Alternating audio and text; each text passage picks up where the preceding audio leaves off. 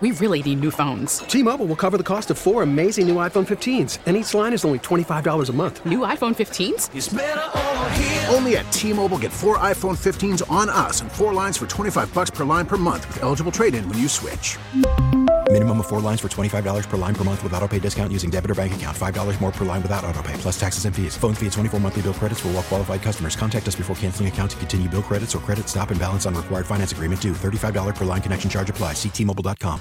You know, the piece that we wanted to get in touch with Keith Phaneuf on was, Connecticut in the ctmirror.org, of course, website. You can access it there anytime. Connecticut finance is projected to stay flush even after COVID-8 expires. And interestingly enough, that was before the July 4th holiday. After the July 4th holiday, we got a little information from the state comptroller about the fiscal year surplus. It was basically cut in half. And Keith Phaneuf from the CT Mirror joins us right now. Keith, good morning. How are you?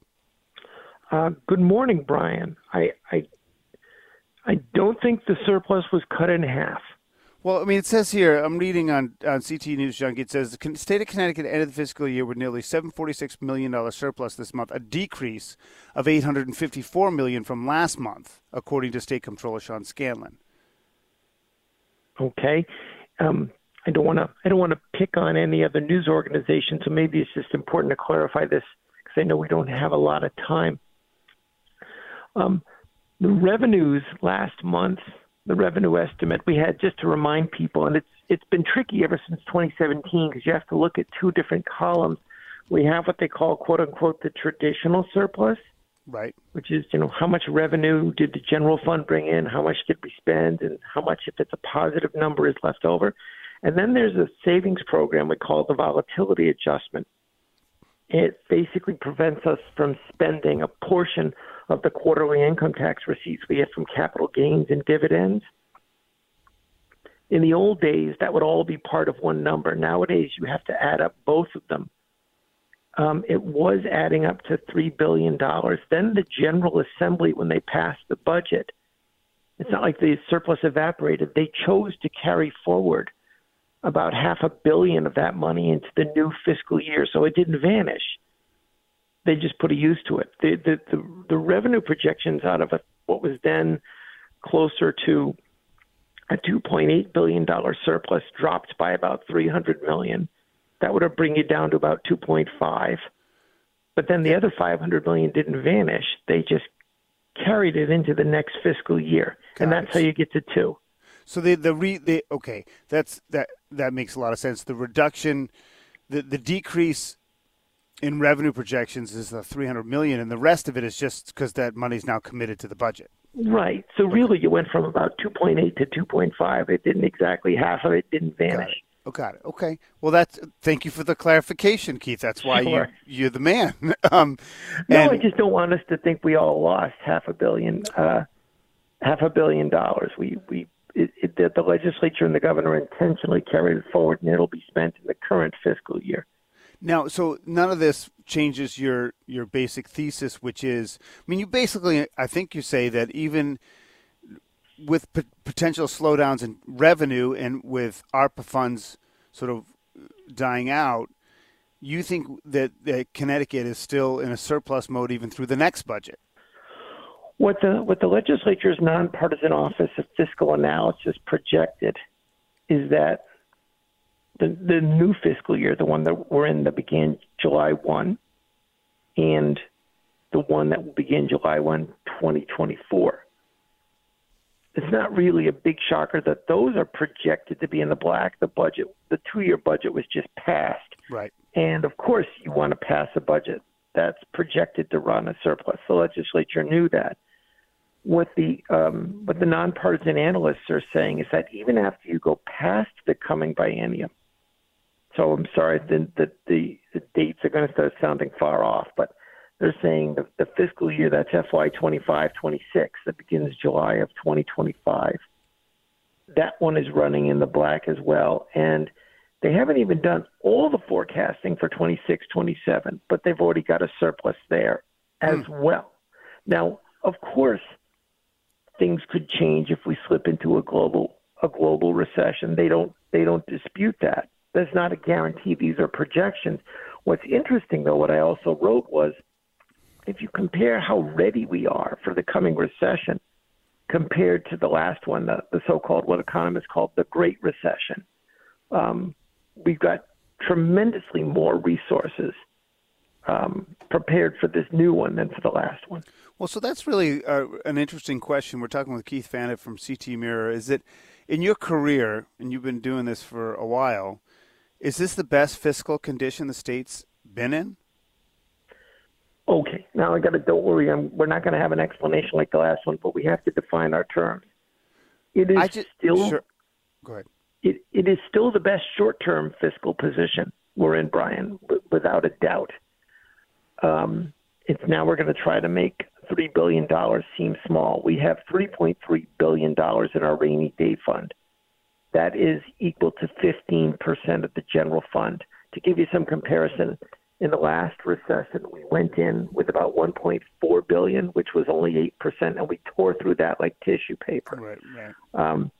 But when we were going into the last recession, analysts were already projecting the next few years we're going to be running deficits. We're projecting black ink. So the first cushion we sort of have is, well, what if our projections turn out to be wrong? Well, we were already on the conservative side. So if we're projecting surpluses of about $1 billion a year for the next 3 years, and all of a sudden you downgrade estimates by $1 billion, now you're just at a starting point of balance. Right. Now you consider, in addition to that, you've got a big rainy day fund. The reason I qualify things is, let's not forget, we entered this calendar year with $88 billion of long-term bonded debt, right, and unfunded pension and retirement health care obligations. Connecticut is still going to be fixing those problems well into the 2030s, probably even or possibly even into the early 2040s. And that's why I'm going to say $3 billion is actually small. In the short term, we're in excellent shape. But just remember that long-term problem, which was created over 70 years, right, could never be fixed by 4, 5, 6 years of booming prosperity. It's all perspective. Yeah, and also, the last couple of years, they're starting to try to pay that long-term, liability down. It just takes a long time. There wasn't much of an argument, but if they didn't reduce taxes, maybe they could even put more against it. And we're talking with Keith Phaneuf. We're almost out of time here. ctmirror.org is where you can go to read the material. When it comes to, the whole budget, and there's ARPA and there's COVID money, just quickly, how much of this, at least in short and medium term, fiscal strength is earned by the guardrails and such and tax revenue, and how much has just been sort of handed? There's this big criticism of a lot of the stuff, the COVID and everything else was like a blue state bailout was the Republican sort of line. But in some ways there's some truth to it, because the federal government really got a lot of states out of trouble. Okay, I'll give you the short version. So far, we've put about $6 billion of supplemental pension payments, the surplus money that we put into the pensions on top of what we're required to contribute every year. So we put in $6 billion, and we're about to put in close to $2 billion more.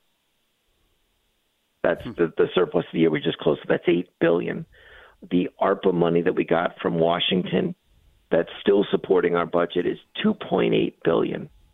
So even if ARPA never came across to us, we would simply be debating how much, for the first time in history, did we make supplemental payments into our pension fund on top of the billions we're required to contribute every year. Got it. Listen, I wish we had more time, Keith. I really appreciate it. I mean, you really know your stuff, and I just don't know it as well. So, well, we'll have to carve out some more time. Yeah, I mean, when I get back more consistently, we'll have you in studio for an hour or something like that. We'd love to do that. Keith, hope you had a good holiday. Have a great day. Thanks. It's a pleasure. We really need new phones. T-Mobile will cover the cost of 4 amazing new iPhone 15s, and each line is only $25 a month. New iPhone 15s? It's better over here. Only at T-Mobile, get 4 iPhone 15s on us and 4 lines for $25 per line per month with eligible trade-in when you switch. Minimum of 4 lines for $25 per line per month with autopay discount using debit or bank account. $5 more per line without autopay, plus taxes and fees. Phone fee at 24 monthly bill credits for well qualified customers. Contact us before canceling account to continue bill credits or credit stop and balance on required finance agreement due. $35 per line connection charge applies. See T-Mobile.com. O'Reilly. Protect your vehicle's engine with a full synthetic oil change and save with Mobile One at O'Reilly Auto Parts. Purchase 5 quarts of Mobile One full synthetic motor oil and receive a $10 O'Reilly gift card after rebate. See store for details. With your Mobile One purchase, you'll also receive 2 times points during O Rewards Bonus Points Month at O'Reilly Auto Parts. O'Reilly Auto Parts. We get it. Attention spans just aren't what they used to be. Heads in social media and eyes on Netflix. But what do people do with their ears? Well, for one, they're listening to audio. Americans spend 4.4 hours with audio every day. Oh, and you want the proof? Well, you just sat through this ad that's now approaching 30 seconds. What could you say to a potential customer in 30 seconds? Let Odyssey put together a media plan tailor-made for your unique marketing needs. Advertise with Odyssey. Visit ads.odyssey.com.